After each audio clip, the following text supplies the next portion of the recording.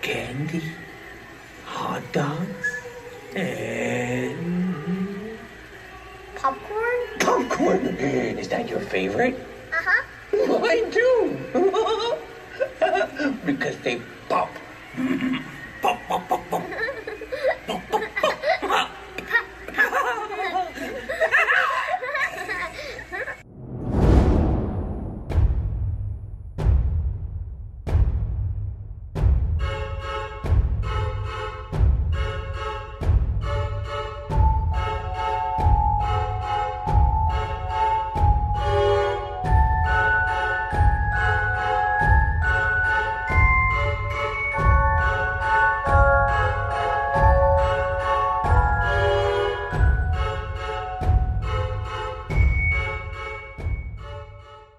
Hello, everyone, and welcome back to Phantom Galaxy. I'm Nathan Bartlebaugh, Chris Durham, Seth Dahlbach.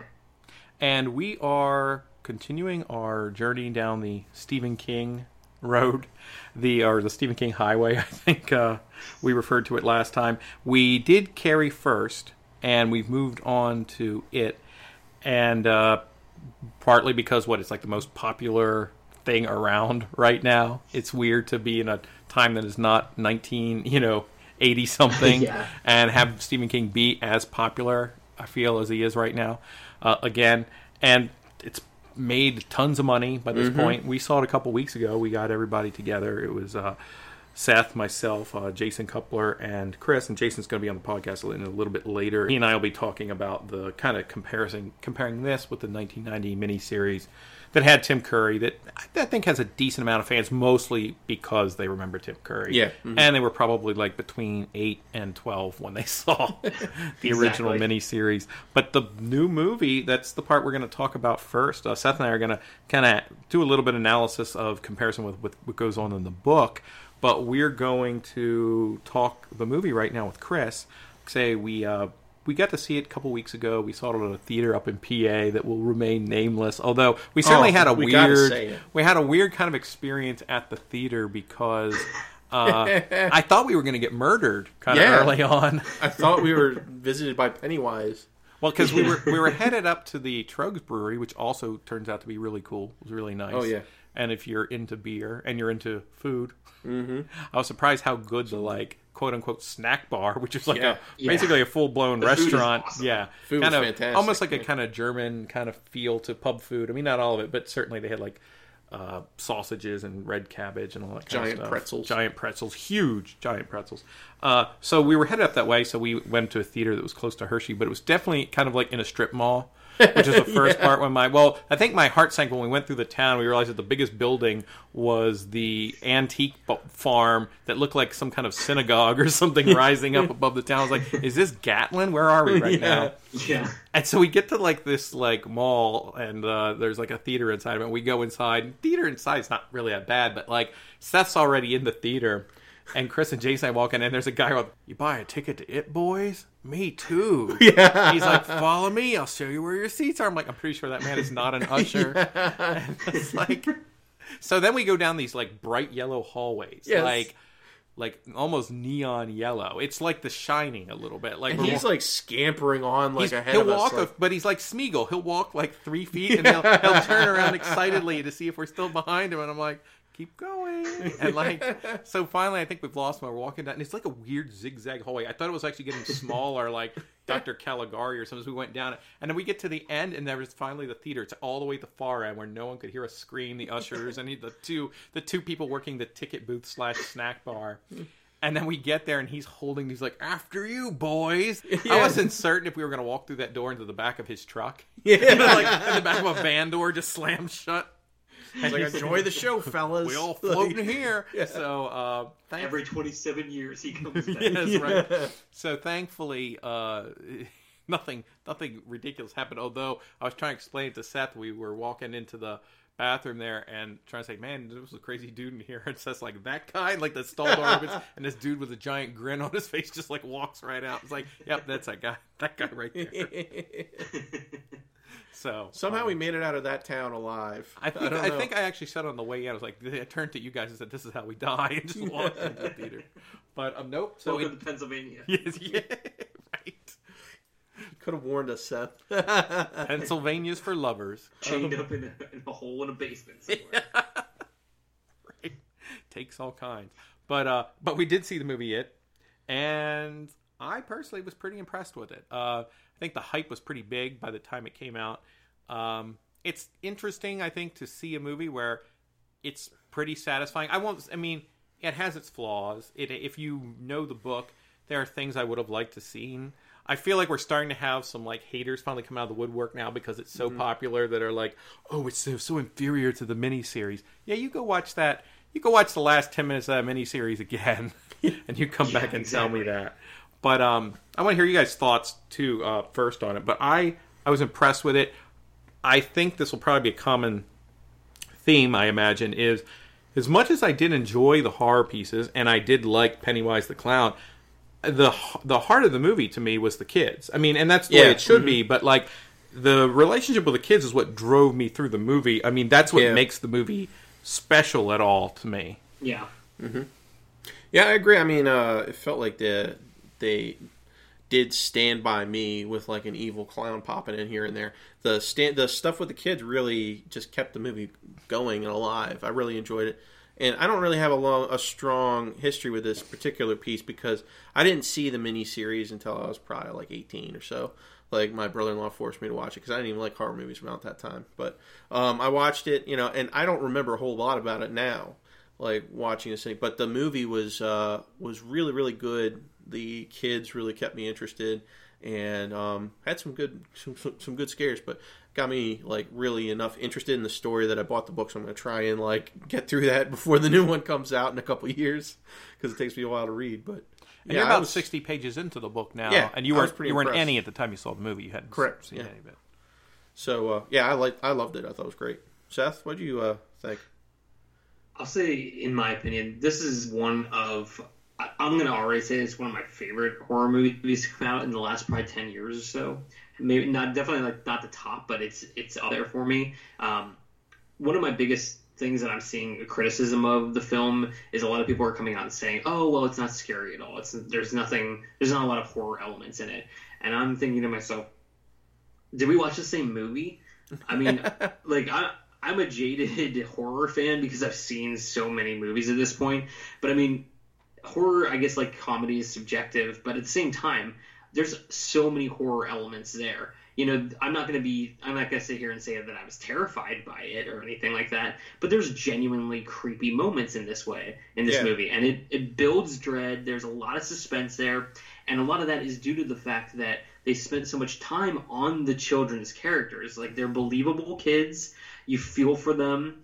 And when they're terrified and scared and threatened, you feel that sense of dread for them. Even being somebody who's seen the miniseries, who's read the books multiple times, I'm still feeling for these kids as I watch this movie. And honestly, just above all else, this was a fun movie to see. I'm definitely going to say that this is going to be in the rotation for me for years to come. Yeah, and even another thing you point on, that it definitely has creepy moments.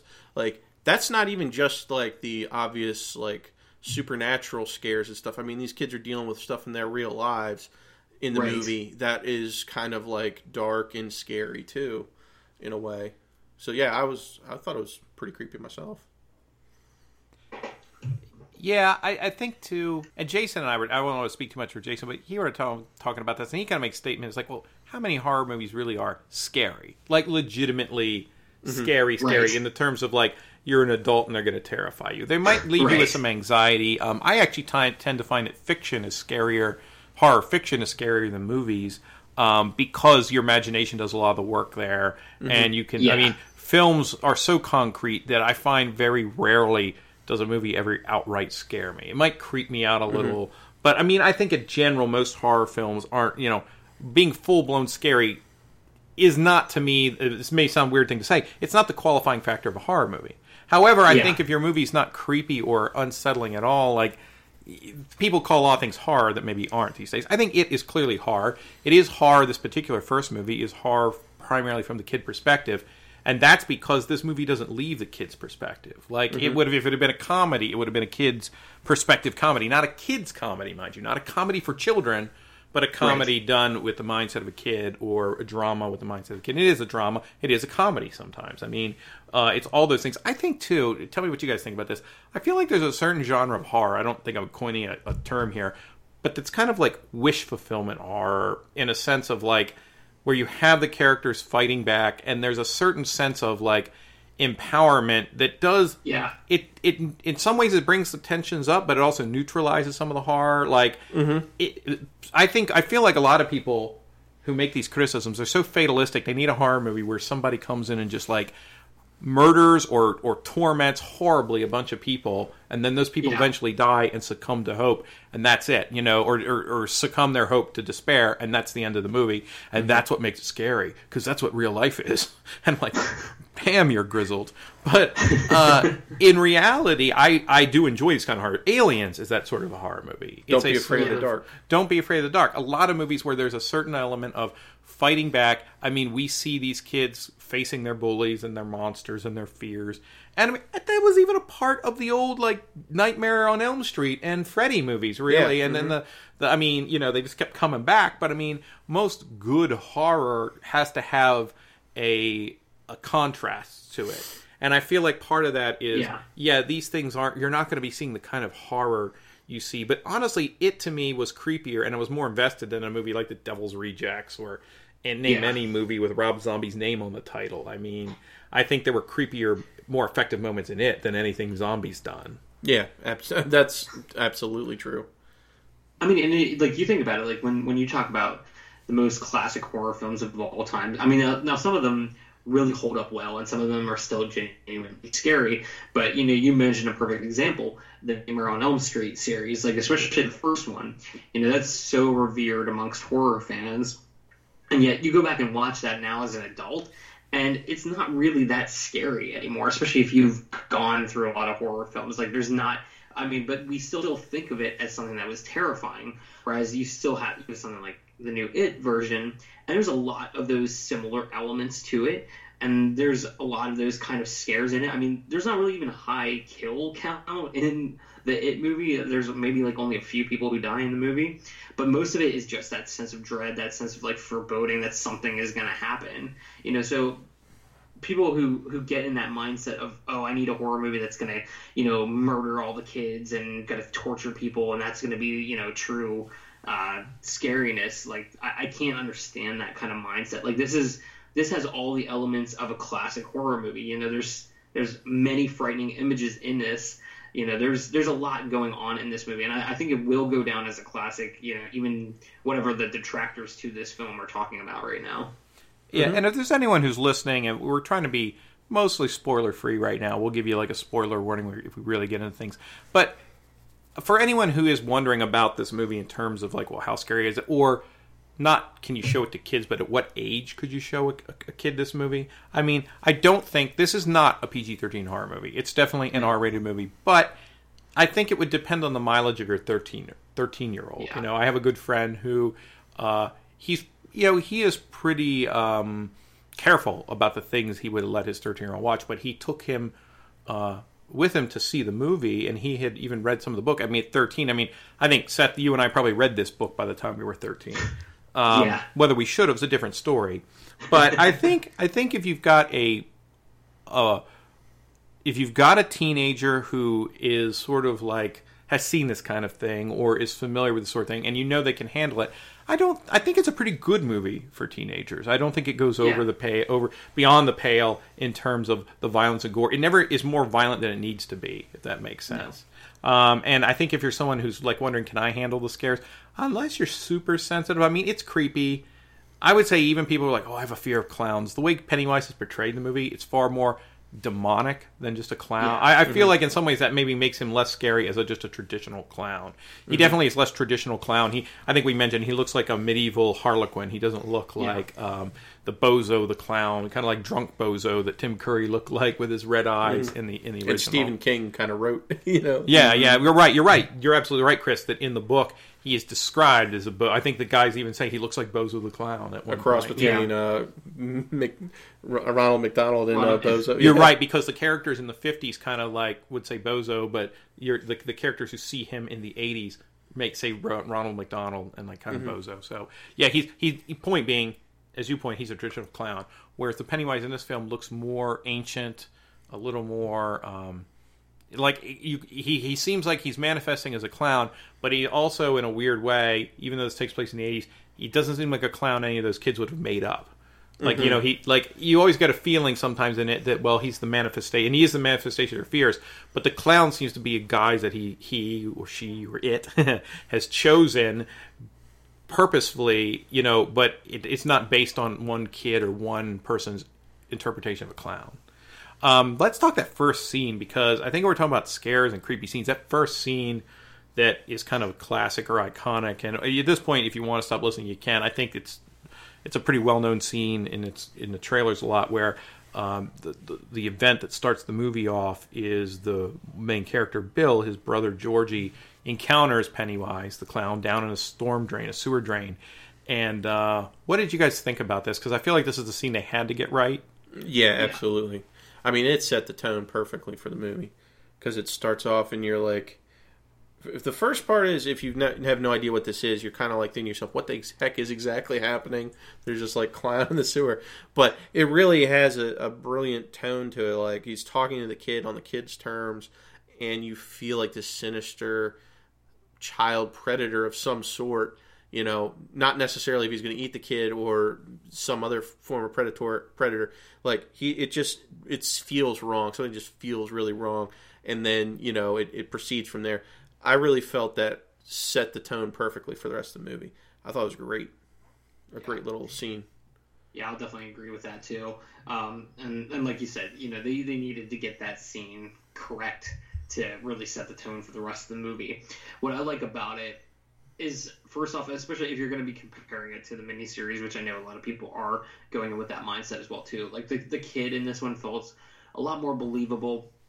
I love Skarsgård's portrayal of Pennywise in this one, because it is very creepy, and just, it feels wrong. Like, you just get that, like, as soon as he like pops up, you get that sense of dread in you. You know something's going to happen really bad. And I like the fact that they were willing to go a lot farther than they did in the miniseries. Like, in the miniseries, you just see, you know, Curry's mouth open with a bunch of teeth. This one, you actually see Pennywise bite down on him. You see Georgie crawling away, you know, with an arm missing, and then get pulled into the drain. But like Nathan said, this is not overly gory, you know. I think it plays a lot more in your mind as to what's happening than what you really see on the screen, because it's quick. But in those moments, you know, like, I just remember feeling like this tightening of my chest, even though I've known exactly what was going to happen. I still felt that sense of dread when it was happening. Yeah, and I think of some of the dread. Chris, you made an interesting point earlier when you said, like, some kind of predator, and like, does he want to eat the kid? Does he want to do something else? And that's not at all because Skarsgård in any way does anything that seems like he's hinting at anything sexual, but it's just the fact that his, like, uncontained lust, like, he can't even control. He doesn't even try to control it. Eventually, like you see the veneer cracking, and you just see this hunger. You see like the eyes rolling in the back of his head. Like, he can't even control it. He's talking to him about popcorn and everything, and then when he looks back, it's even given up the illusion. It's just sitting there, like, slathering over him, like it just can't control itself, and that is unsettling. The length, the great desire, because you can see at this point that he has no good intentions for Georgie. And he just can't even control it. Like, he's playing the game, and it's the point where he's headed, it's the point where you're close enough to the wolf's mouth. The wolf doesn't need to play nice anymore. You know, it's not to pretend to be a sheep, because you're close enough. And that's the moment, I think. And George even is like, I gotta go now. Like, he turns around, and he's going from talking about circus peanuts or whatever to, like he's just, and it's like drool dripping out of his mouth. It's kind of a terrifying scene, particularly from the perspective of, like, I think that's where the adult and the kid kind of fear cross over. But let's talk a little bit, because I mean, two things that we want to talk a little more about, I think, would be the kids and how they interact with Derry. But I think if let's talk about from a film perspective, because I think visually, the movie looks beautiful. Like, the director of cinematography here, Chung Hung Chung, he's worked a lot with Chan Wook Park, who did Old Boy and all of those movies, Handmaid. Like Sympathy for Lady, Handmaid.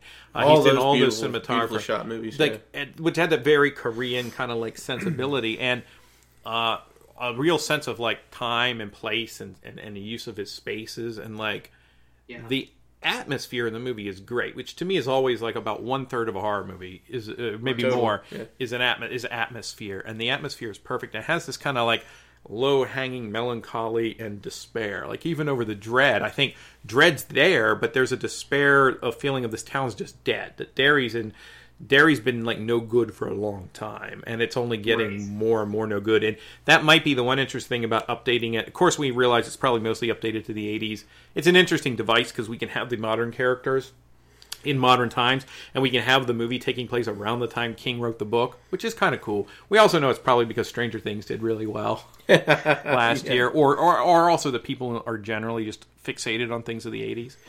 But I feel like it's interesting, too, because it kind of shows just how far... Like, the Derry of 1950s was still kind of operating, well enough. But this seems even more deteriorated in a lot of ways. Yeah. The Derry that we see in the movie. I'd say, too, like, this does not feel inorganic to the story. Like, the updated setting in the 80s. Like, it never feels... like they're just playing on nostalgia. It feels more like it's a period piece, if that makes sense. No, they've done a lot of research. I feel you're right about that, yeah. Because of this, in a way, this is a kind of a timeless story because this thing keeps popping back all over every 27 years or whatever. Like, it feels like that. It makes sense. I don't know. I thought it worked well. It mixed well. I think because they never, like, there's one kind of, there's the one bit involving, I think it's probably safe to say, New Kids on the Block, which is the one, like, returning thing, but it works well. It's funny. It adds a nice, like, upbeat tone to some of it, and it gives some nice things for the character of Ben and the character of Beverly to play off of each other a little bit. But one thing I appreciated that you don't always see in movies like this, the 80s is always just trying to name drop things you loved in the 80s. And, like, honestly... if they really wanted to do this name dropping and like play to nostalgia, one of the things that the old movie had, or the old book and the original movie had, miniseries had, were the Universal monsters, were like were visions of their fears. So you saw like Teenage Werewolf, and I think the Gill Man attacks at one point. But if they really want to do that, they could have updated this to, like, I'm sure they could have got the copyrights, like Freddy and Jason. They were talking about doing that. Yeah. And I'm glad they didn't, honestly. I'm glad they didn't, because... it would take me out of the movie. A little bit. So they avoid that, and I think that was the right call. I think the reason that is not true of the classic monsters, although in the 50s it would have been true, if they'd made this in the 50s that way. But I feel like the classic monsters are sit outside of, they're so iconic that I think using them doesn't immediately... just be like, oh, come on, really? Like, that's so gimmicky. Right.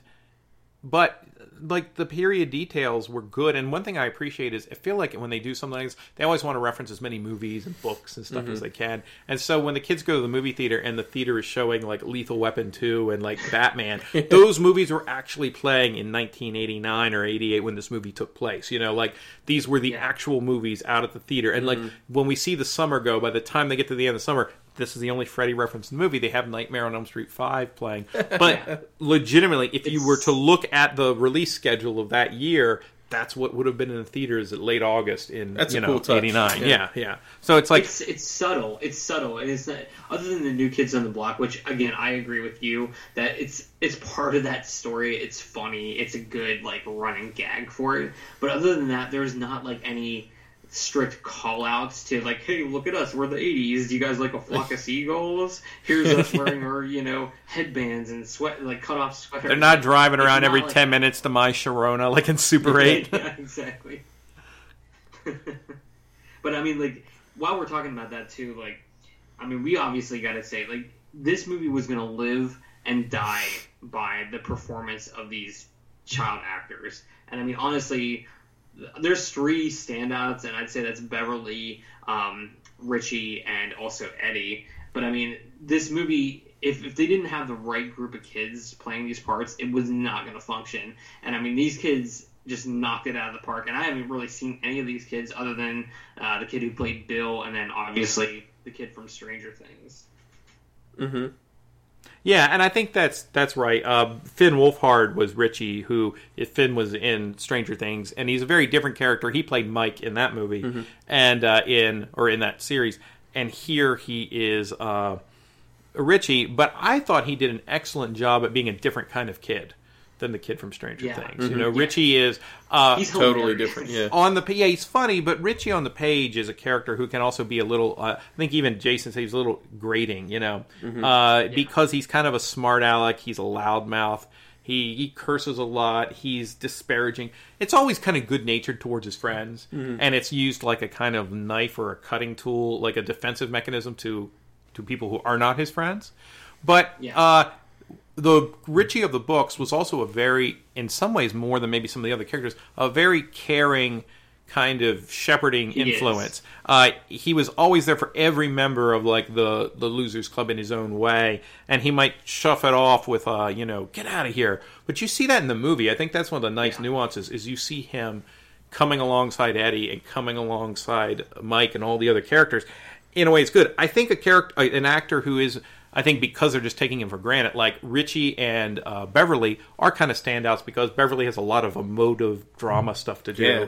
And That's a very heavy role. yeah, for a young because person. Beverly has a lot more going on with her really than almost any of the other kids. Bill has lost a brother who's been murdered, but Beverly's got a pretty dark home life. Eddie's you know, Eddie's got a very domineering mother, but it's in a kind of different way. And but Beverly's got an abusive father who may be abusive in many different ways. It's really unclear. But the Bill, Jane Lieberhauer plays Bill, and who's in I thought was very good in Midnight Special. He does a lot here that I think is easy to take for granted because he's the main kid. Yeah. He's kind in a lesser movie. He would be the main hero kid. You know, he is maybe still in a way, but he has some pretty strong scenes. There's one scene I won't get into too much where when they're about to go into this house in Neibold Street where they think that this monster may actually live.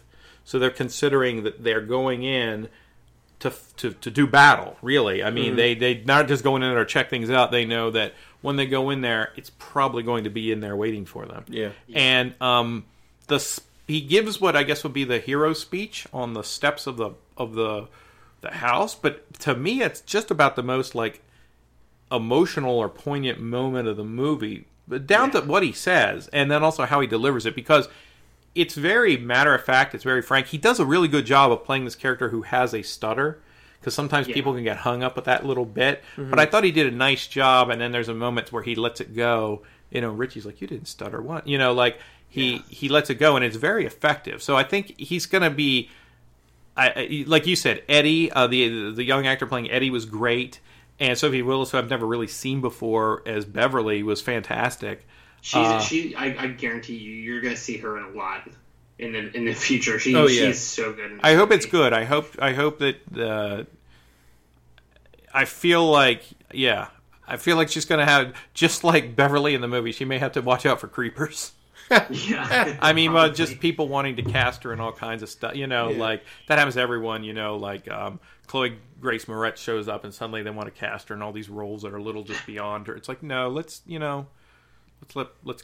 kids just a little bit. I say it's about a movie where people fight a murder clown, but yeah, I think they were all great. Even the kids like Mike and Stanley. I think they don't exist in the movie as much as the others, but they're still good. I think they're still good. Yeah, there's nobody that's bad in this movie. Mm-hmm. I mean, the only if you know, like I'm gonna sing this movie's praises for a long time. If I had to, like, and I keep forgetting Ben too, like the kid who plays him, he's so endearing. Like you really feel for his character, you really like him a lot. The kid who plays him does an excellent job. Like all of these kids are good in this movie. If I had to point, like I don't know if we want to talk about any negatives that you guys found with the movie. For me, if I have to say one thing, and this is just a personal pet peeve, is, you know, I don't like the reliance on the CGI. I think it works in some sections, kind of like with the, I don't want to, go too much into it, but Stan Lee's Fear, when that comes to life, like that kind of works a little bit like that because that's in that realm of like weirdness. But some of the CGI is just a little too heavy in scenes where the practical effects, they look awesome when they're doing that. It works sometimes, not all the time.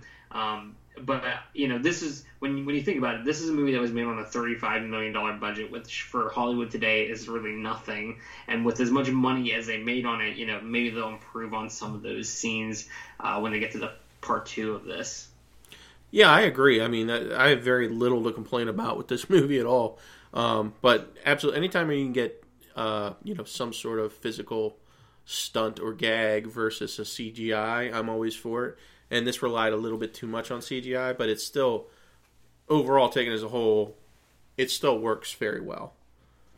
Yeah, I think the issue with some of the CGI is there were scenes where they made it look artificial on purpose when there was no reason. Like, I think the CGI could have been used, and in some scenes, to me, there's some people complain about, but like there is a character, like a kind of leprous character. To me, I know a lot of that was CGI. It really looked fine to me. I didn't have an issue with that. That, to be honest, the thing that you mentioned, Stanley Sphere, to me, that was probably where there was too much CGI for me personally. Yeah. Like, that was the creature that was like, okay, that's a CGI. Most, like, yeah, because it felt like it had popped out literally of like another movie, another popular, The Conjuring. There you go. It felt like it had just been ported over from The Conjuring, or Mama, which was Andrew Machetti's first movie.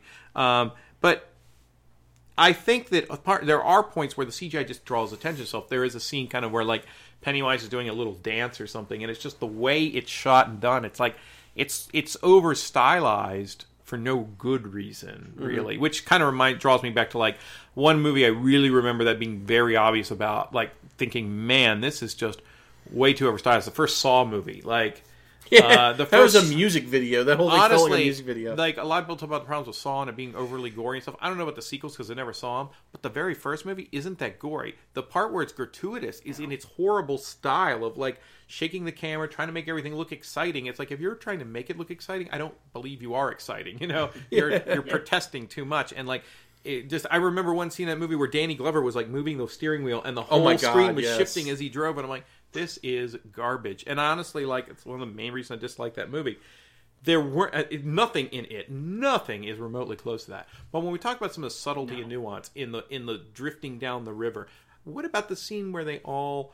Well, I'll finish about the special effects. Those scenes of like the nuance and the subtlety, they don't jive as well with like the crazy scene of Pennywise dance. Like, and if he were just dancing and we weren't moving the screen in a very artificial way, and if there wasn't a lot of speed ups and blurs and just stuff, once you start doing that, you're putting distance between me and the believability of what you're showing me. There are scenes where Pennywise is contorting, and I mean, I know that Machetti, when he did Mama, everyone talks about how CGI that creature looked, but Machetti had an actual, like, kind of contortionist playing that creature, and then he CGI'd over it. Like, perhaps if he had only had the contortionist, it might have been a much creepier proposition, like Doug Jones in Pan's Labyrinth when his hands come out and everything, and you could see he's wearing the, like, costume.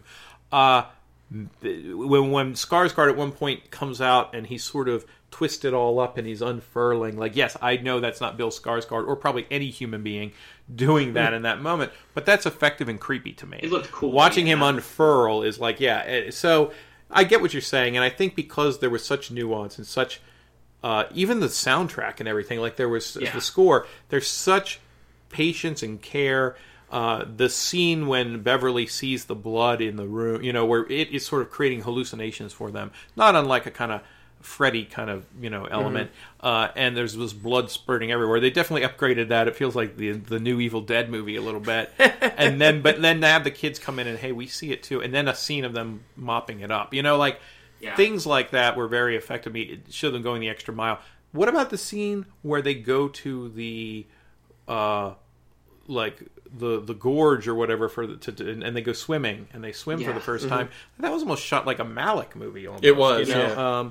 And maybe maybe a Polanski movie in some parts. But I mean, you know, but this is also, you know, we talk about it a little bit later. We talk about the book stuff, but like, there is an element. There is something that happens kind of in the books that has been removed from the movies that kind of deals with the kind of like that adolescent, burgeoning sexuality that the movie was right to excise. But I feel like any kind of what King was trying to get at with that segment is sort of handled here. You know, I think in a tasteful, subdued, subtextual way. I think you're absolutely right. And in a what's a pretty nice scene. In fact, it reminds me more of something like what Wes Anderson did in like Moonrise Kingdom or something than anything you'd see. It's not salacious. It's, you know, like, honestly, like you had mentioned earlier about, you know, what is this like for kids? You know, is this something that's possible for kids? I kind of think about it in a way like I think this is almost kind of a poignant movie for kids, especially at that age group. Because, this speaks, there's definitely a nostalgia factor, watching this as an adult, especially if you grew up in this time frame. I kind of felt that while I was watching it, too, as somebody who grew up in the 80s.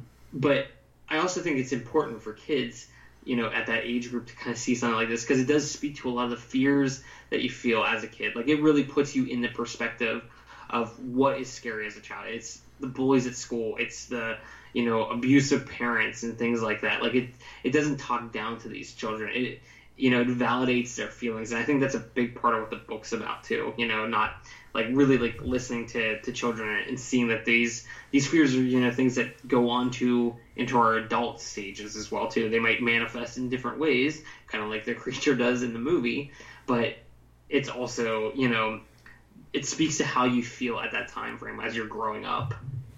Yeah, I think it's a rated R probably, and Stand By Me is a rated R movie too, isn't it? Yeah, I feel it. Yeah, and that was mostly due to language, and like definitely there's some gore in this movie, but also this movie was never going to be PG just because of Richie Tozier. Yeah, but he's got some great lines. If he made this PG-13, that would have been so wrong-headed. Yes, yeah. And plus then I wouldn't have gotten my favorite line out of that. Right. Richie does have a great line towards the end of the movie, and the movie plays a lot of expectations. It is.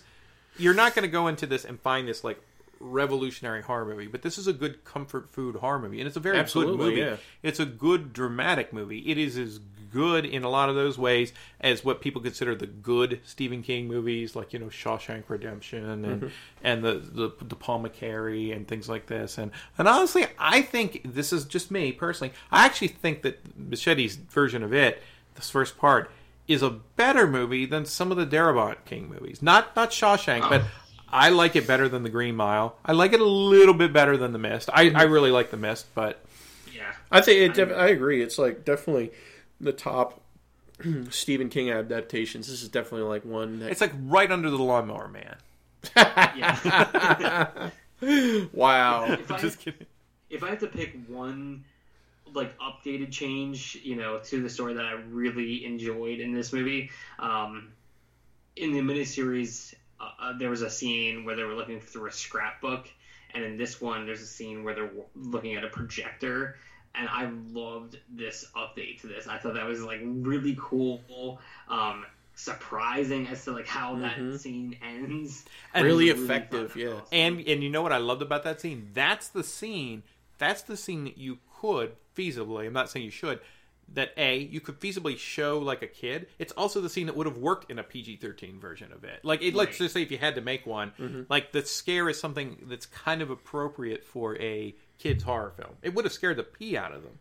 Yes. But I mean, it's scary in that kind of funhouse sort of way. I guess I'm saying it's like there's a variety of different scares. It's neat. It's like almost a potpourri of horror. There's like kind of darker despair. I heard someone talking about that about some of King's movies, like Pet Sematary. Like, you got very different varieties of horror that pop up, and that's true of that movie, and it's true of this movie because King does do a lot of like playing on fears. So I'm really happy with it. I'm excited to see what they do with it. I think it's going to be interesting. I'm just glad that we do have a good adaptation of this. Yeah. And that they're going to continue the story. And here's my prediction, because the movie's doing so well, and I think they set it up nicely, which is that we've noticed that they didn't obviously cover everything that was in the books as they were kids. They couldn't have. But I think we're going to maybe get more of those scenes, maybe than even they planned. I do like that they made this movie first, and they thought, hey, we're going to make the second part, but they didn't completely commit to it to the degree that this movie's spending all this time setting up a second movie you may never get. I've been reading stuff about they've been making plans to include more like stuff with the kids in the second one. Yeah, there's a whole sort of metaphysical side to the story that I'm hearing coming out now that they want to actually explore. They've really left the door wide open for it. They've made the money. I think they can probably ask for what budget they want at this point. Yeah. And this movie could, if they do it right, they use the resources. I think this movie deserves and could benefit greatly from a big budget to see the second part. Definitely. And I think, though, that here's what's they're going to happen is this movie, no one can escape the fact this movie is built around these kids. And I think we're going to see a lot of these kids in the next movie, too. Yeah, I think that, and I think in some ways they've sent their arcs in such totally different directions that some of the adults may even just be more framing story in a way. Like, not completely. I don't see how It Too can be a completely adult-centered horror story and be as effective or satisfying as this one was. No. I don't know, or if, let me not say that it couldn't be, but I don't think they'll go that direction fully. Yeah, I agree. So, Chris, anything else you want to say about the movie? Or I'm actually just excited to sit down and actually read the book, and because after we watched the movie, you and Jason and Seth had read the book, and it just sounded like there was so much more to the story than obviously the first half we've gotten, but a lot of neat details and stuff. So I'm really interested in diving more into that kind of universe. I kind of like that about the movie too. That the books are so dense that there's absolutely a good reason to read the book after you've seen the movie. Yeah. Like, you're not just getting a replay of events. You've got this Exactly. whole story that's like sitting underneath of that. Mm-hmm. Seth, how about you? You have anything else? Yeah, the only thing I have left is, I'm really happy that the movie is doing so well. I mean, this is really going to open up the door to a lot of other, hopefully good King adaptations. I think Muschietti's already in talks to be on board as director for the new Pet Sematary remake that they were already planning, which I think he could do a good job with. That would be great. I'm sure we'll get to this when we get to Pet Sematary, but I actually kind of like the old movie. I think it's pretty good. I like the old movie too. Yeah. I like that a lot. I thought Pet too. Sematary 2 was your favorite. Oh, wait, is this the Hot Messes podcast? I don't think it is. But I mean, it's exciting to see that, and this, I think this, because this is already going to go down in history as like one of the highest grossing horror films of all time, especially, having one of the biggest September releases. Yeah. So, and I mean, you're making like almost $300 million already in 2 weeks on a $35 million budget. I mean, that's huge. But I mean, this at least could send a message that yes, people are interested in seeing horror movies. They are interested in seeing R-rated horror movies. Not saying that everything has to be gory or over the top or anything like that. But there is a call for more adult, versions of horror films that, a lot of us enjoy. So I hope this is going to bridge the gap and, really help bring a lot more of that stuff to the forefront. I like the fact that this is just not another Paranormal Activity movie. Like, that there's creativity here. It feels different. It's not so much relied upon only jump scares to make you jump out of your seat. There's a real story being told.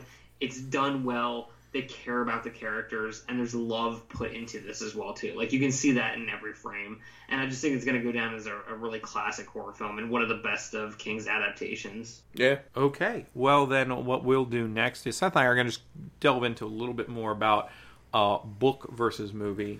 And what we're going to do, too, is we're only going to talk about the first part of the book in terms of, like, I say first part of the book, but not really the first part of the book, but just the segments of the book that relate to the kids segments. So what I like to do, because I'm not all the way through it either, that before part 2 comes out, and by the time you finish it, Chris, that we can get back 7 together years from and now. really talk about maybe, kind of like really a discussion about the book and the second part of the book, how that all plays, and maybe our thoughts or expectations or even wishes for what we might like to see done with the second part of the movie. Because I think that would be fun, and we really haven't delved into that very much.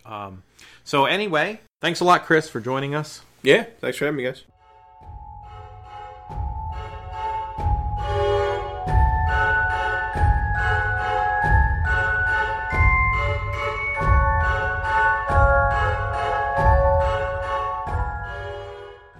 Okay, everyone, we just discussed It with Chris and the first part of the movie, It, the Losers Club. And what we're going to do now is talk a little bit about the book. It's a huge book. Seth and I read it many years ago, and we are making our way through it again. I've made my way a good ways into it, but I started probably a couple weeks before the movie came out, and I knew I wasn't going to get all the way through. Some of the urgency has fallen by the wayside, so I'm trying to get back reconnected with it. It has nothing to do with seeing the movie has renewed my interest in wanting to finish the book, but it's a big book. Yeah. That being said, I've probably read it a couple times before this, at least twice before, and which is impressive because it being such a big book, you really kind of have to have something that wants to bring you to bring you back to it. But what I want to do now, we had a very general sort of review of the movie. What Seth and I are going to do is talk about the book, talk about the details in the book, and then talk about that in light of both the new movie and the miniseries from 1990. And I think we are going to sort of create the same separation that the new movie does, in the sense that we're not going to talk too much about the adult pieces of it. We will leave that for you to discover. If you've seen the first movie, if you've not read the book, and you want most of that stuff unspoiled, we're going to try to keep most of that out of what we talk about. Yeah. In cases where I go beyond that, I'm not going to issue any spoiler warnings other than to say everything from this point on will be a spoiler for the new movie that's out. Yeah. However, I will issue a special spoiler warning if we start to go into things that haven't really been presented yet that would be showing up in It Part 2. So, with that, you've heard that we were both big fans of the movie. Let's talk the book. Seth, do you want to start and just tell us a little bit about what you thought when you first read the book? So, like you said, I've also read the book at least twice.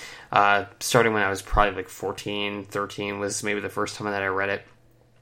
And initially, on the first read, it was one of those books that I really couldn't put down. Like, I read it in just a few days at the time, which for somebody at that age, was kind of like a marathon. Like, any spare moment I could find, like, I would just grab the book and just try to get through the next chapters. And it really captured my imagination. There's definitely a lot of scary moments in the book, and especially when reading it, you get so invested in the characters. But that being said, the biggest thing I took away from it was my love of the characters themselves, because one of the greatest things that King has a knack for is building interesting characters that you actually care about. And like, I felt like I knew these kids, or like I had kind of had this group of friends as, at that age, and also, just feeling kind of like an outsider at that time as well too. It just all kind of coalesced into that novel itself for me, and it just left such a big impact on me. You can completely understand why it's one of his most popular novels. Why, when people think about Stephen King, the idea of Pennywise is one of the first things that might come to their mind, along with like The Shining or something like that.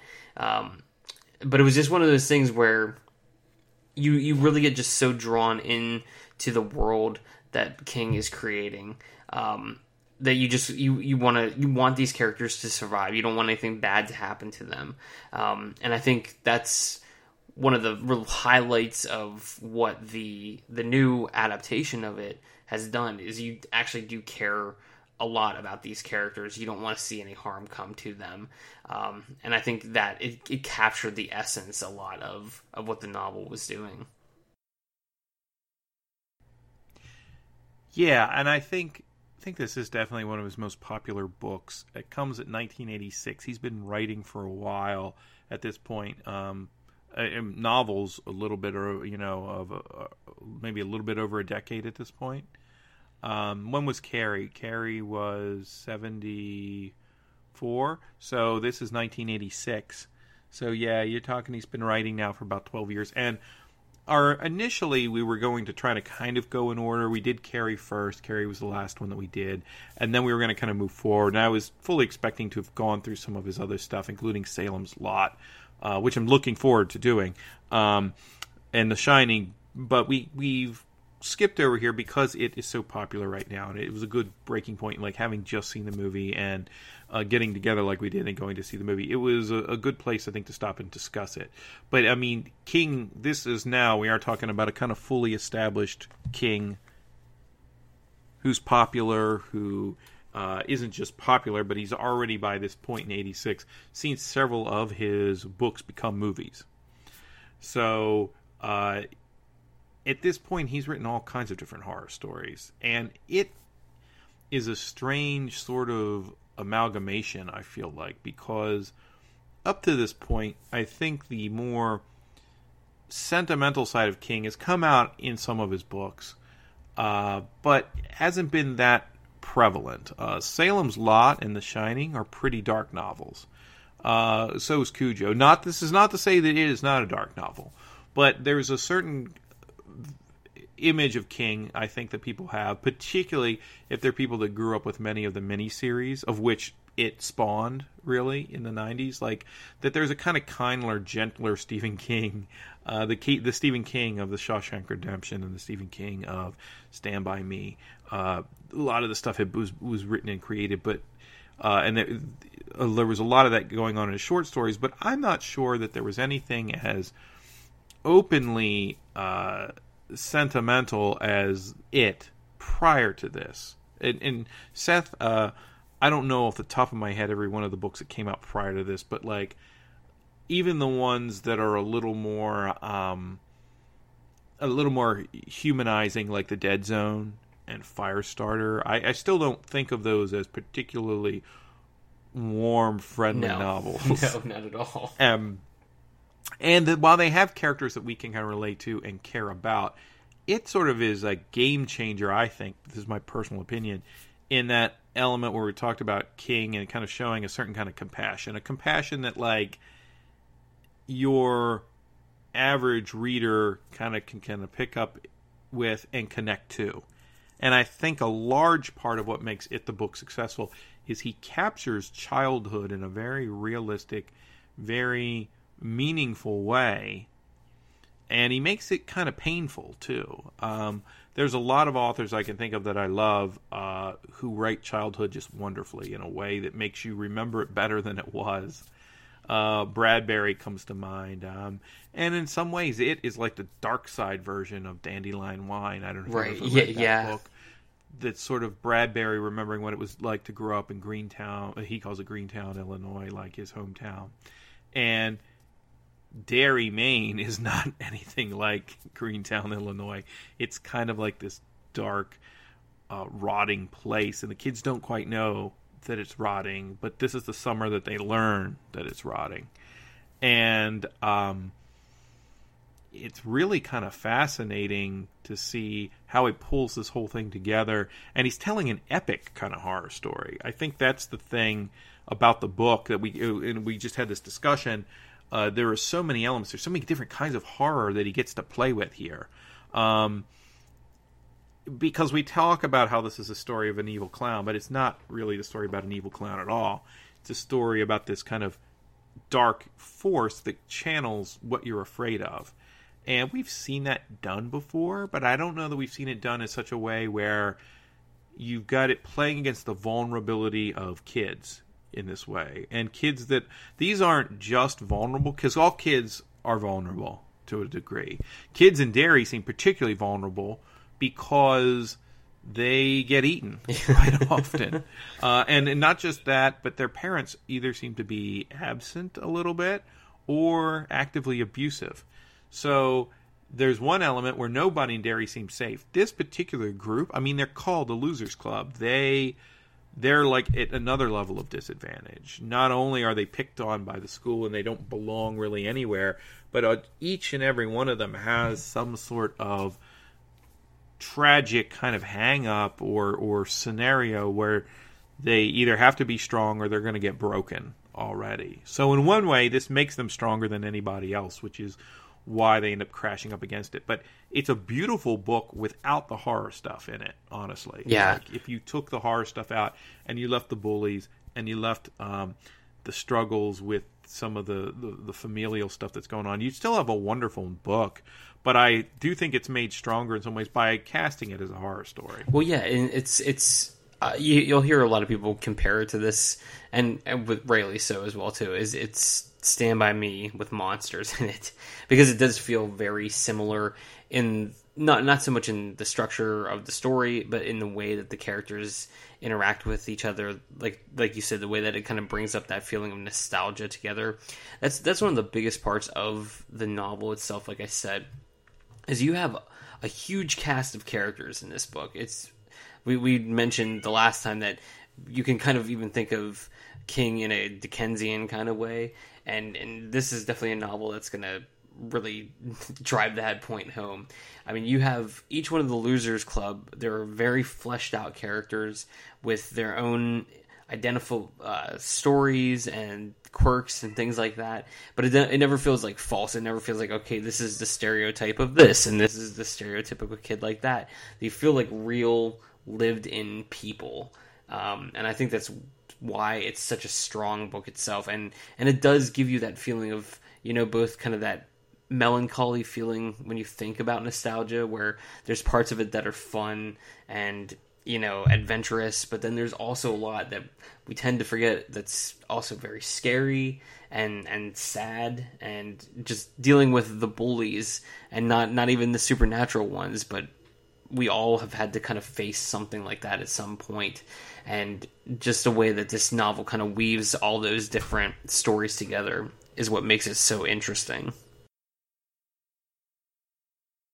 Yeah, and it does a fantastic job of that, and I think that that's the challenge that is presented to any kind of movie adaptation, which I think one of the reasons this new movie is so successful is because it does manage to weave that together. But King was working on a different kind of level of ambition, because he shoots back and forth between the past and the present. And like I said, we're not going to talk a lot about those present, what would be considered the present in the book, which is technically, it's already the past in terms of when the new movie is set, because it's basically taking place in 1986 when the book is written, and the new movie takes place in about 1989, at the end of the 80s.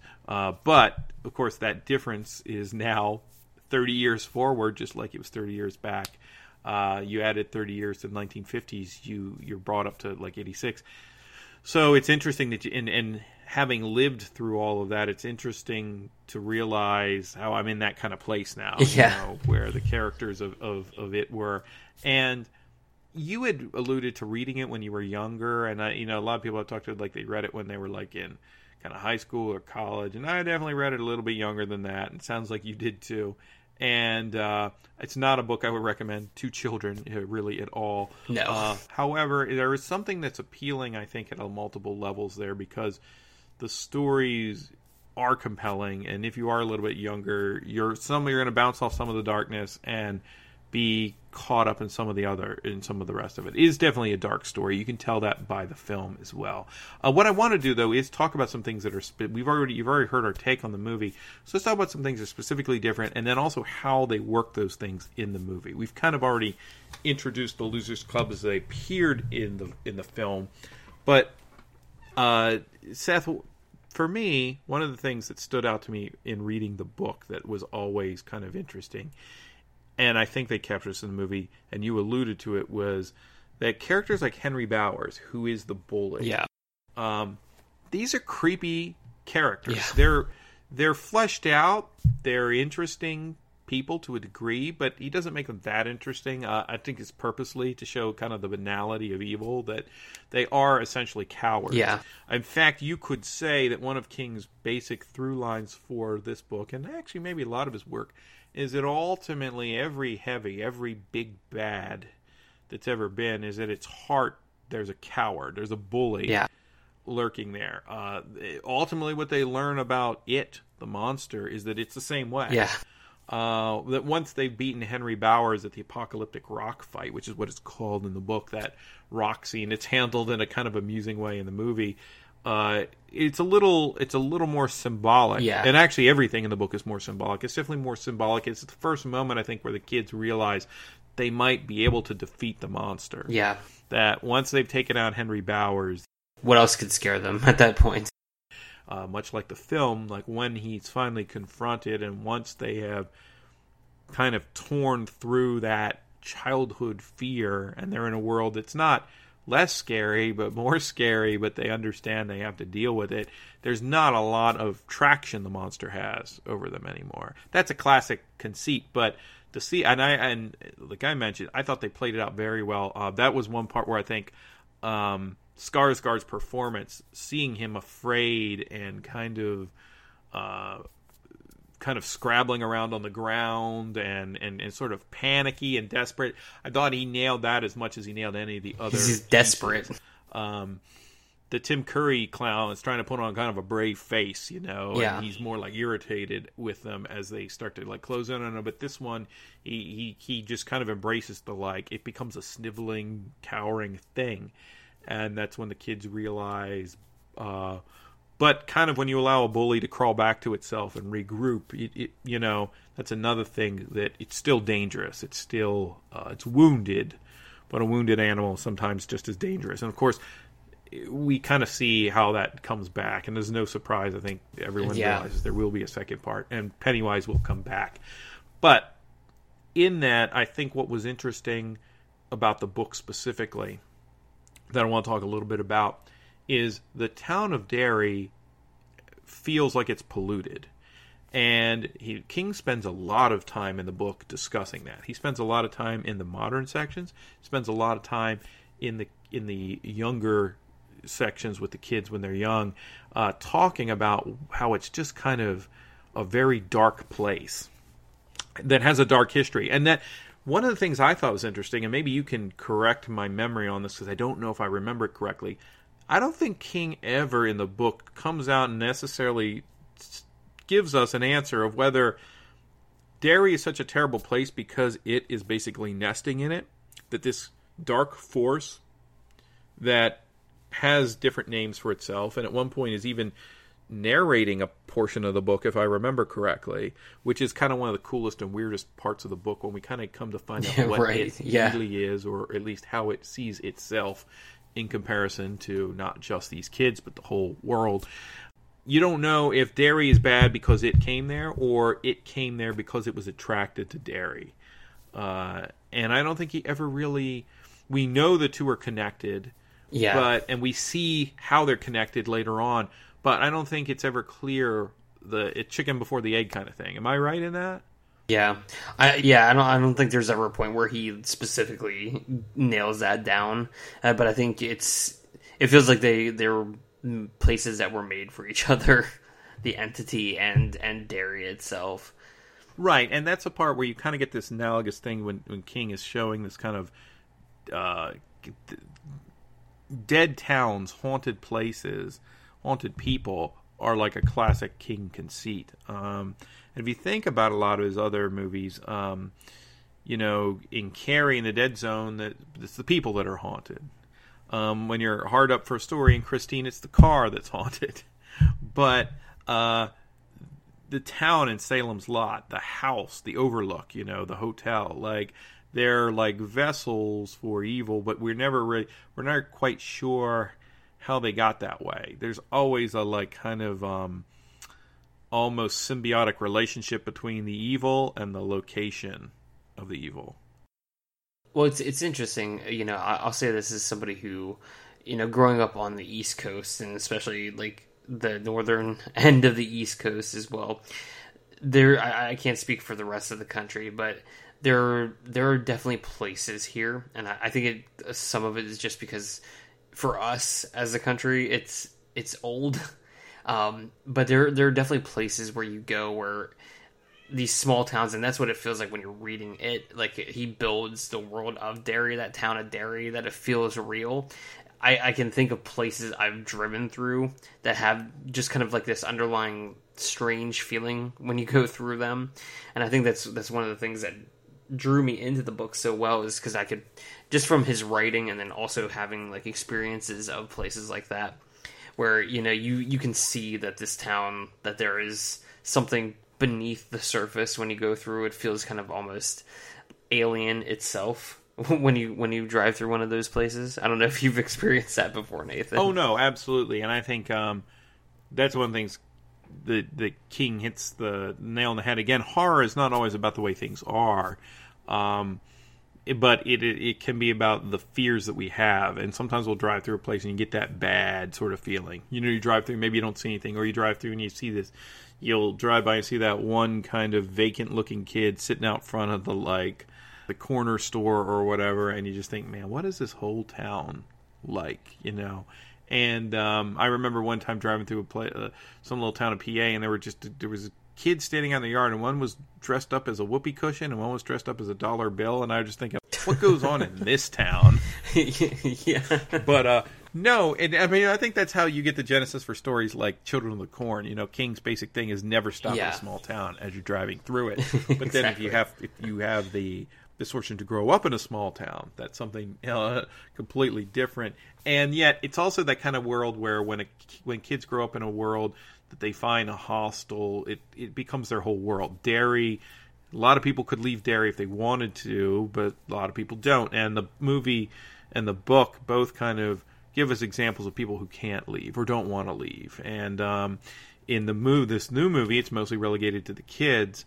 But let's talk a little. And I do think that's one of the things that this movie over the '90s version gets right is we do get some of the backstory of Derry, and we get some of that, like the explosion at the plant, you know, that kind of was it the bottling factory that blows up right around the time of the Easter egg hunt. And I always thought a very interesting piece of story is the black spot. That whole segment. Yeah, do you want to talk a little bit about that? Because I know interesting in the book, it actually has a Shining connection, and we don't really get that in the movie. Do you remember that? Yeah, so the Black Spot was a nightclub, and I think it was mostly frequented by black soldiers from an army base nearby, and I think it was burned down when a Klan group had come through and set fire to them. Yeah, so I'm just looking this up too, and it says one of the people inside was young Dick Halloran, who actually worked in the kitchen, but who was actually able to get to flee to safety at that time. He gets a couple other people out as well, and it's almost it doesn't drop any lines at all, but you kind of think that maybe one of the reasons Dick was able to get people out was because of his shining, of his ability. Which, that's one of my only points of contention with the newer version, and I can understand why they did this, but there's a much bigger subplot of racism, especially being in the 50s. That played a bigger part of that, of Mike's story and stuff like this with, the clans in the town, and they're burning down and murdering all these people. And the way King sets that up, and, that just, it plays to the whole idea of, like we said, there's the bullies who are the physical human bullies, and you have the entity that's a bully. The town is cursed, and it's also filled with cursed people. So that's one thing I think was missing from the newest adaptation is having. You could see that they wanted to try to go there a couple of times. The way that the bullies were treating Mike, like, you need to leave our town, but you could tell that there was more to what they wanted to say, I think, in that space there. But I think that's a really interesting part of the subplot of it is Mike's story in that regard. And that whole scene talking about the Black Spot, about how that entire thing went down, is genuinely disturbing when you read it. Yeah, that's the one, and I think this is a good opening then to talk about how we felt about the changes between the kid, because we can't talk about everything here, but two things I do want to talk about is differences we notice in the character of it and Pennywise between the book and the film, and then also what differences we see in the kids and how they were treated between the two adaptations, or between the two sources. We could talk about the movies, both movies, the miniseries, and the new movie, and then also the book. But I thought Mike got a little bit of a short shrift, just a little bit, in the new movie. I think the actor was doing a great job. I think what was there was good. And in fact, I really kind of did like that they slowed down in the beginning and give us those scenes of him on the family farm in the beginning with his grandfather, who I recognize, that's the actor's name's like everybody was Rufus from Supernatural. Yeah. And he also was in the first season or so of the X-Files. So I like him. It's always good to see him. And those scenes were kind of powerful and effective in the beginning, and kind of not just defining him as an outsider, but also how his family points out, you've always got to be wary. You kind of always have to be a little bit on guard, and you've got to be prepared to. He's trying to show him how to kind of put the sheep down. You've got to be ready to take that role, because if not, someone else will put you in that role. If you're not the kind of hunter, you're going to be the prey sort of mentality. Not exactly that, but this idea that you've got to be ready to do tough things sometimes, because it is a tough world. And it is a tougher world in some ways for Mike than some of the others for reasons that are specific to his skin color. However, I think you're right. It becomes downplayed and a little bit secondary because of the fact that it is 30 years later. And while things by no means, and in sometimes for small towns where 30 years goes by and a lot of people haven't changed the way they've thought at all in 30 years, it's still, Derry is a different place than it would have been in the 1950s.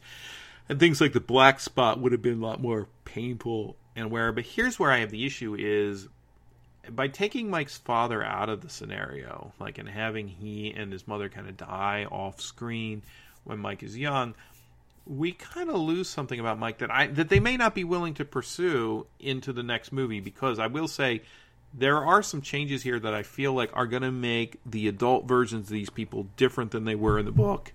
We very rarely get something where they split a book in half in this way, this nature, where the book is half. Like I've seen plenty, like the Harry Potter book, where okay, here's the first half and here's the second half, but this isn't quite that. These were two parallel running stories, and we were seeing both things at the same time. And so now, what are seemingly minute changes to the first installment of the story are going to probably yield bigger changes in the next section, the next segment. And so one of the things I'll talk about for people who are familiar with the books, taking away Mike's father showing him that picture book of the pictures, old things that happened in Derry, and seeing pictures of it when it was a younger town, and going back and not giving Mike that background story. I don't think it's too much to say that one of the aspects of the story is that Mike stays in Derry, and Mike in some ways becomes the historian of it, if you will. He becomes the person who is trying to learn everything he can about it and keep up to date with what happens in the intervening years of when they were kids, and when someone has to call them all back, and Mike kind of takes up that role and that mantle. But the seeds of it are planted by kind of having Mike be that person who has a connection to the history from the first part. There's two characters who kind of have connections to the history in the books. The other one is Ben, who spends a lot of his time in the library because he has no friends. That's in the movies as well. That's in the movie. It's also in the book. But the impression that's given when you watch the movie is that Ben is actually more of the historian character, at least in the film. Like, he is new to the town, so the new kid on the block, and he's going to research this place and find out. So he's the one who tells the story about the bottle factory. He's the one that provides most of that. Mike is just kind of on the sidelines, in a sense, in that regard. Yeah, I'm really interested to see how they're going to play out his character in the second part, because that, like you said, that's a pretty big change there. I can see, the way that they're using Ben in the movie is kind of, he's like very new to the school, and he's a loner, so he's staying in the library researching this stuff, how he could find that. But I just want to see where they're going to take Mike's character in the second part. Yeah, because I think Mike is a large part of that second story, that it's a little surprising that in some ways he has now granted, in the books it is true, and this is one of the problems when you're splitting this thing in half, Mike does show up later than the rest of the characters chronologically in the younger segment, but the film does give us Mike from the very beginning. We just see his path a little bit separate from the rest of the losers. So that's my thoughts with Mike. We kind of started talking about Ben. Ben doesn't really do a lot in this story that ties into what he eventually becomes. And I think that's actually strangely true of almost everybody in this story. King gives them all a kind of little magical ability, if you will. Yeah. Almost like this is like kids' Dungeons and Dragons. Yeah. But yeah, you see this kind of we talked about offline here about how talismans in childhood sort of these little pieces of childhood regain an almost magical importance in the King world. In the world of it, the book, an inhaler can become something that shoots battery acid. Right. You know, a silver bullet can destroy anything supernatural and evil. Yeah. A bicycle can become this sort of chariot that will race you away from the darkness. And I like, actually, that all those things are in there and used in that way. I feel like the movie was a little wary of them, so it's removed a lot of them. We see Silver, his bicycle, Bill Denborough's bicycle. Yeah, that was a nice little nod.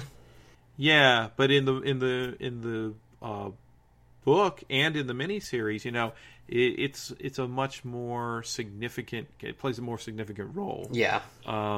And in fact, there's a whole chapter called "Bill Denborough Beats the Devil," which sets up something that happens later in the story too. That it seems to have just been removed. Now, it certainly could happen. I think that they have the latitude here of the second movie could show up, and they could have filmed all these scenes and still get them into the movie. Those things are largely gone, or at least absent in this movie version, which I was okay with, but I did miss them. To be honest, I would have liked to see them. But Ben has this sort of like a tinkerer's and sort of a designer's mind. He helps them build the dam when he first meets them, which is kind of out of the movie completely. And he also is the one who helps them engineer and make the silver bullets that they ultimately use to kill it. So we see these sort of elements that lead into his later career in life manifesting themselves now. I think it also allows Bill to be a little bit more, allows Ben to be a little bit more of an integral part of the team. And so in here and taking that away, they basically make him the historian, the kid. He's the guy who knows things. Yeah, it's one of those things. It's difficult to do.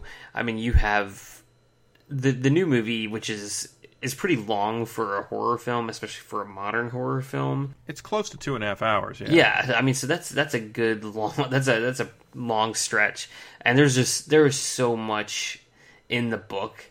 I mean, like, you could do a couple of films if you wanted to get everything in there. So, I mean, I'm more willing to be like, okay, I can understand why they would cut some of this. Like, even just the Barons themselves play a huge role in the book. Like, they spend a lot of time there. That whole area is completely fleshed out in the novel. I'm not concerned. I think it's in good hands. I think you can see that there's a lot of love for the source material there, and even with the changes to, changing it to the 80s and stuff, it still doesn't lose like the real spirit of the novel. But I am curious to see how they're going to handle the adult section, because I like the adult section in the book. I think it's a little lesser than the children's section.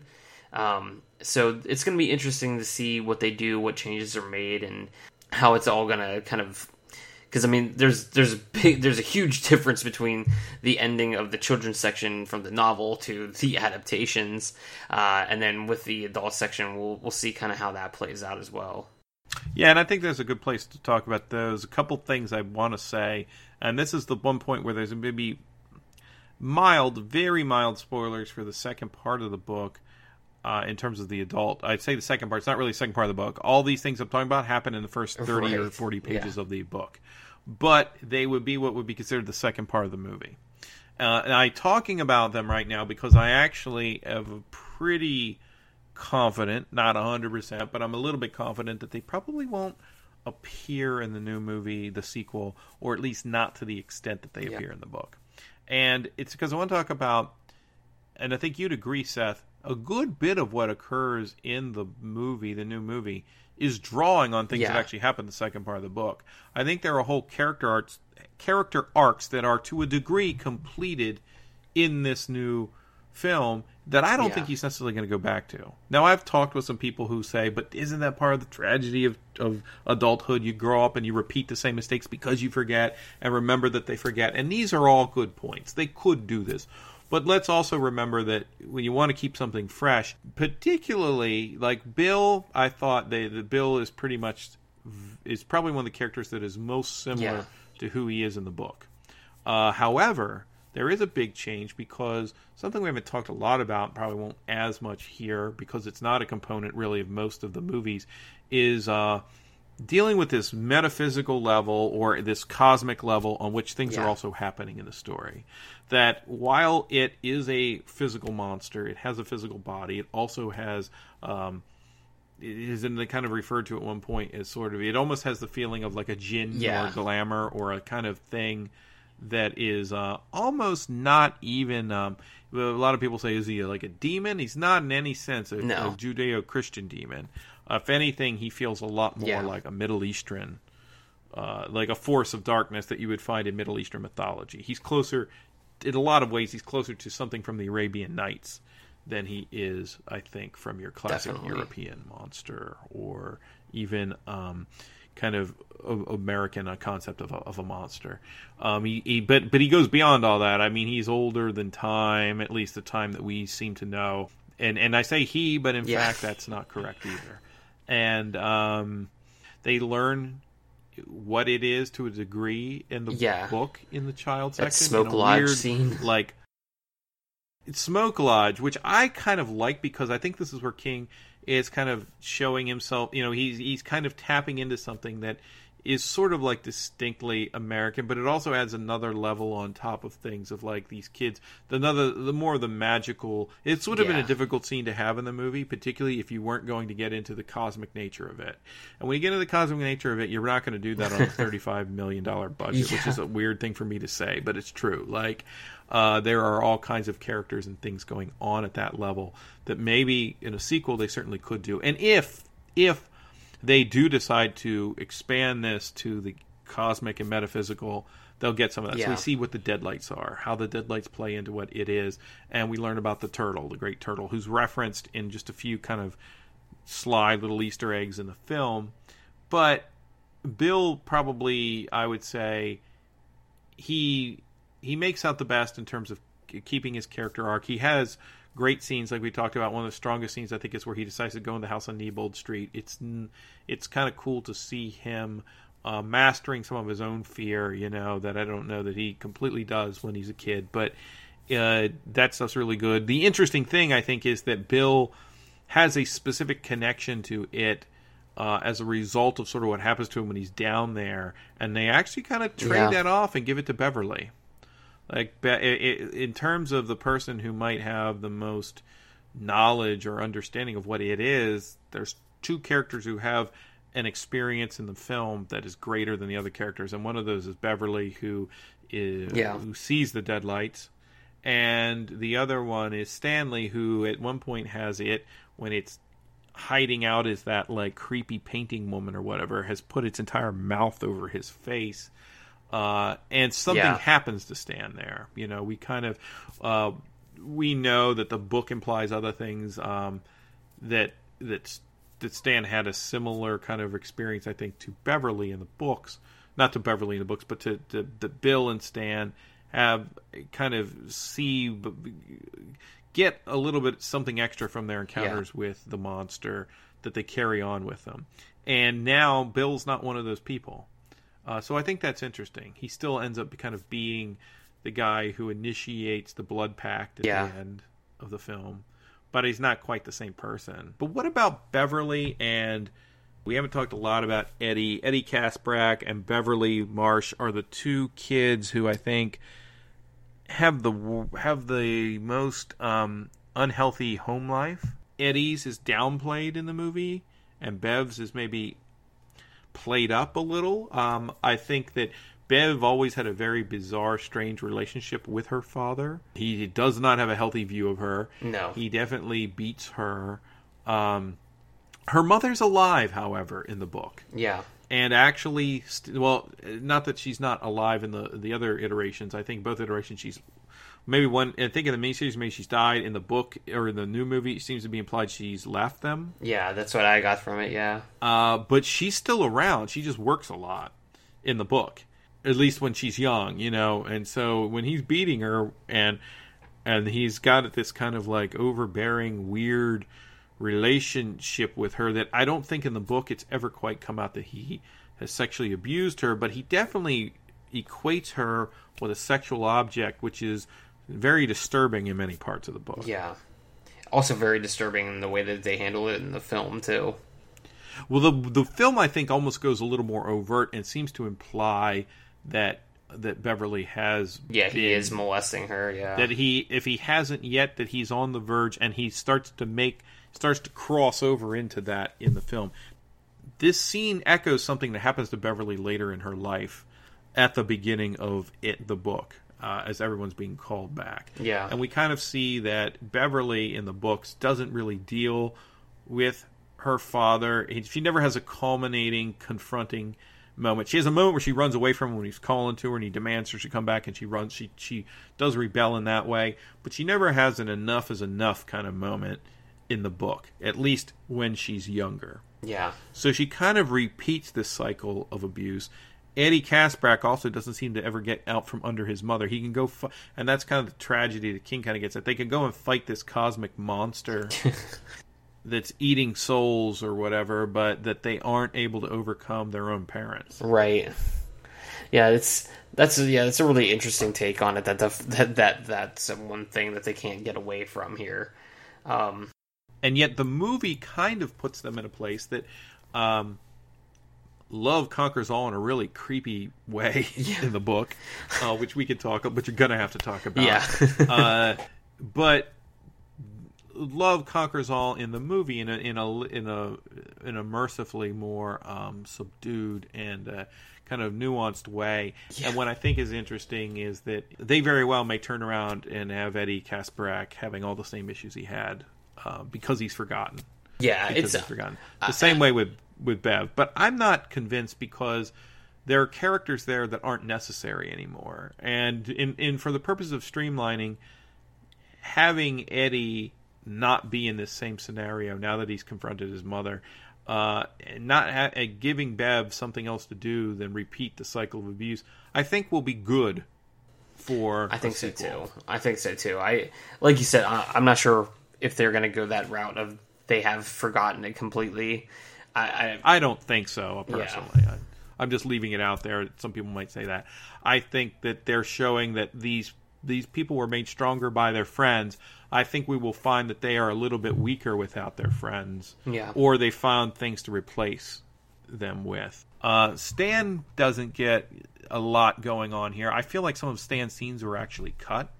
I think so too. In fact, I think, but I mean, there's one of the things that drew me to the film initially was when the first trailer came out, or first or second trailer, and there's a trailer where it's Stan's voice talking. He's talking about how it is vulnerable to be a kid, and no one listens to you when you're a kid, and it's dangerous to be a kid, and it's even more dangerous to be a kid in Derry, and it captures a certain kind of sensitivity and hopelessness that kind of, like you said, it sets you for the, oh my goodness, you feel for these kids. You don't want to see them harmed. And that's missing from the film. That feeling's not missing from the film, but that literal bit of dialogue on Stan's part isn't in the movie. Stan gets short shrift, just like Mike. There are reasons for that, obviously. I'm not going to get into them here. Yeah. But I would have liked a little bit more. Yeah, I think so too. I mean, he's got a few interesting standout moments, but I mean, really, this is the main way. It's Bev, it's Bill, it's Richie and Eddie. they're the highlights of this adaptation of it, and I mean with good reason too, because the kids who who play these roles are all excellent. I mean, there's not a bad kid actor among them. Everybody's good in it. There does come this thing we kind of probably need to talk about, is a little bit of spoilers if you haven't read it, but it is related to and you've probably already heard about it a little bit, it's related to the end of the book, the end of the kid's story in the book. Where there's a lot of things that are talked about that may come out in the second movie, the ritual of Chud, it being this kind of cosmic monster, but there gets to a point when the kids are lost down the sewers. Is this prior to them finding and fighting it, or is it afterwards? I feel like it's beforehand. I think it's right before. They're lost in the sewers. They can't find their way, where they're going. They're starting to come apart and fight each other, and then Beverly it's not so much as she suggested, it just starts to sort of happen. There's this weird kind of mystical aura. I'm not sure what King's trying to say here. I'm not sure King completely knows what he's trying to say here. He's trying to establish this is the tunnel through which you pass through childhood, but he decides that in order for Bev to sort of like bring everyone together, it's a bunch of guys and it's a girl, so she's going to have sex with all of them. Yeah. Like, so it's like a bunch of 11 or 12-year-olds having like group sex down in the sewers. I mean, there's not a thing about this that's right. No. And you know, as it's written in the book, it's not written particularly salaciously. No, still, not at all. I mean, the fact that it's in there is probably salacious, but King's not really trying to make something titillating. He's just he's wrong-headed, I think, but he's trying for something. You could see what he's trying for. I still think it was not a good idea. It just doesn't quite work. No. Also, because there were probably 1,000 other things you could do, and the movie aims for one, and King does another. But basically, Bev is seen as this kind of maternal sort of force, and kind of she becomes this sort of channeler of the love by like literally having sex with them, and it kind of gets everybody back on the same page. It's this like weird connection, but it's strange to me that like, you're thinking, well, how can the girl be of use? Well, she'll sleep with all the guys. It's, we'll get them right back on track. And then the new movie, it seems to be for all these writers who come up with these creative ideas and how to handle this story, that when it comes to how can we make this girl save this group of guys with love, we get down to one of two choices. She can either sleep with them or she can get herself kidnapped. And it doesn't, I mean, that's what they came up with. I got a great idea. She's going to get kidnapped, and that'll bring them all together because they'll have to save her. I mean, really? Now, I think Bev is a much stronger character in a lot of ways than she is, even in the book in some ways. And she's a great character. She does bring the group together, not just through this. She's a vulnerable character in ways, and in some ways showing her vulnerability against her strengths really works. I mean, all of that's well done. It was a strange choice to me. Yeah. I just to talk about the book part of it too, the one thing I'll say, like, I completely agree with you. Like, there's no reason that it needs to be in the book. It shouldn't be in the book. I could totally understand if he would have, like, re-released it and completely just taken that whole part out of it. Because there is a lot of controversy around that, and that's especially people who've never heard, never read the book or don't know what really happened in the book. A lot of them are finding out, like, what the hell is this about?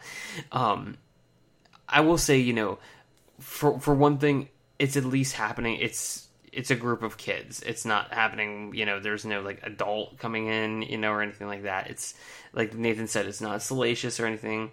And I do think it's interesting, like King pointed out when they recently interviewed him, he's like, everybody always wants to talk about the sex scene with the kids, but nobody has, they don't even bat an eye at the entity that's killing children throughout the rest of the novel. And I mean, there is some, they don't get into it in in either of the adaptations, but there's some really, really dark stuff that happens with some of the bullies, Patrick Hockstetter in particular.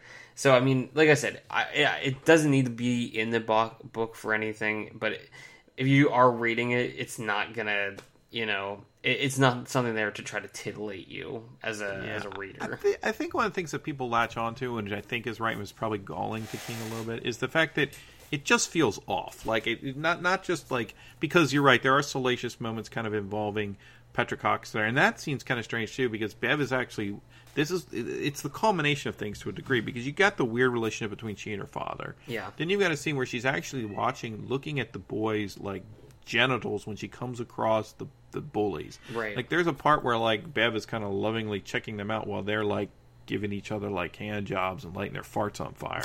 Yeah. Like, and that's right before Patrick Hockstetter has this very violent death. It's very much unlike what happens in the book.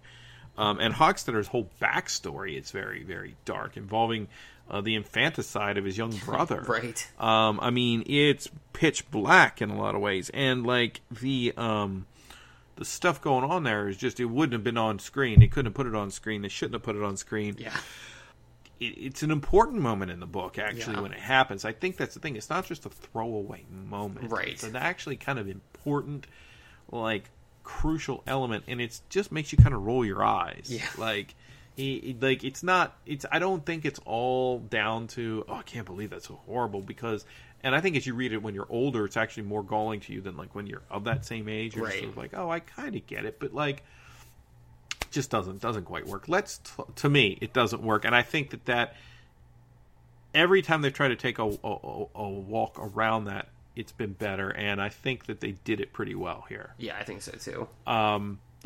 So one of the last things I think we could talk about, and we can always come back. We'll come back to this when we talk about the second part of it, the book. Let's talk about it, the monster itself, Yeah. and how did you think how did that work for you? The way it was handled here, Seth. We already talked a little bit about what we thought about and how we thought about it in comparison to like Tim Curry and the Right. other elements.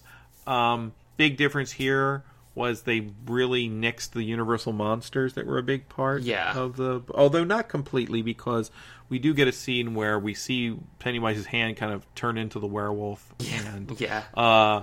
the most probably explicit is where at the towards the end in the book, Ben, the monster that gave Ben nightmares was the mummy. Yeah. And there's a point when we see it as it's kind of coming apart and freaking out. It grabs Ben and it shoots like it's the mummy. It turns into the mummy. You know, you see the bandages grab his face, and he's looking up into the rotted skeletal maw that's Right. biting at him. So those were kind of nice. I liked those. But in the book, he becomes. At one point, he is Frankenstein's monster. He kills a bunch of the bullies. At one point, he's the creature from the Black Lagoon. I think Eddie Corcoran is killed by the creature from the Black Lagoon, and he's the werewolf. Richie sees him as the werewolf, not the Lon Chaney Wolf Man, but the Michael Landon I Was a Teenage Werewolf. Yeah. Yeah, I think, if I had to say anything, I like the representation of Pennywise or it more in the newer version than I did in the miniseries. But there still are, big differences, and I don't know how much of the cosmic side of it we're even going to get into.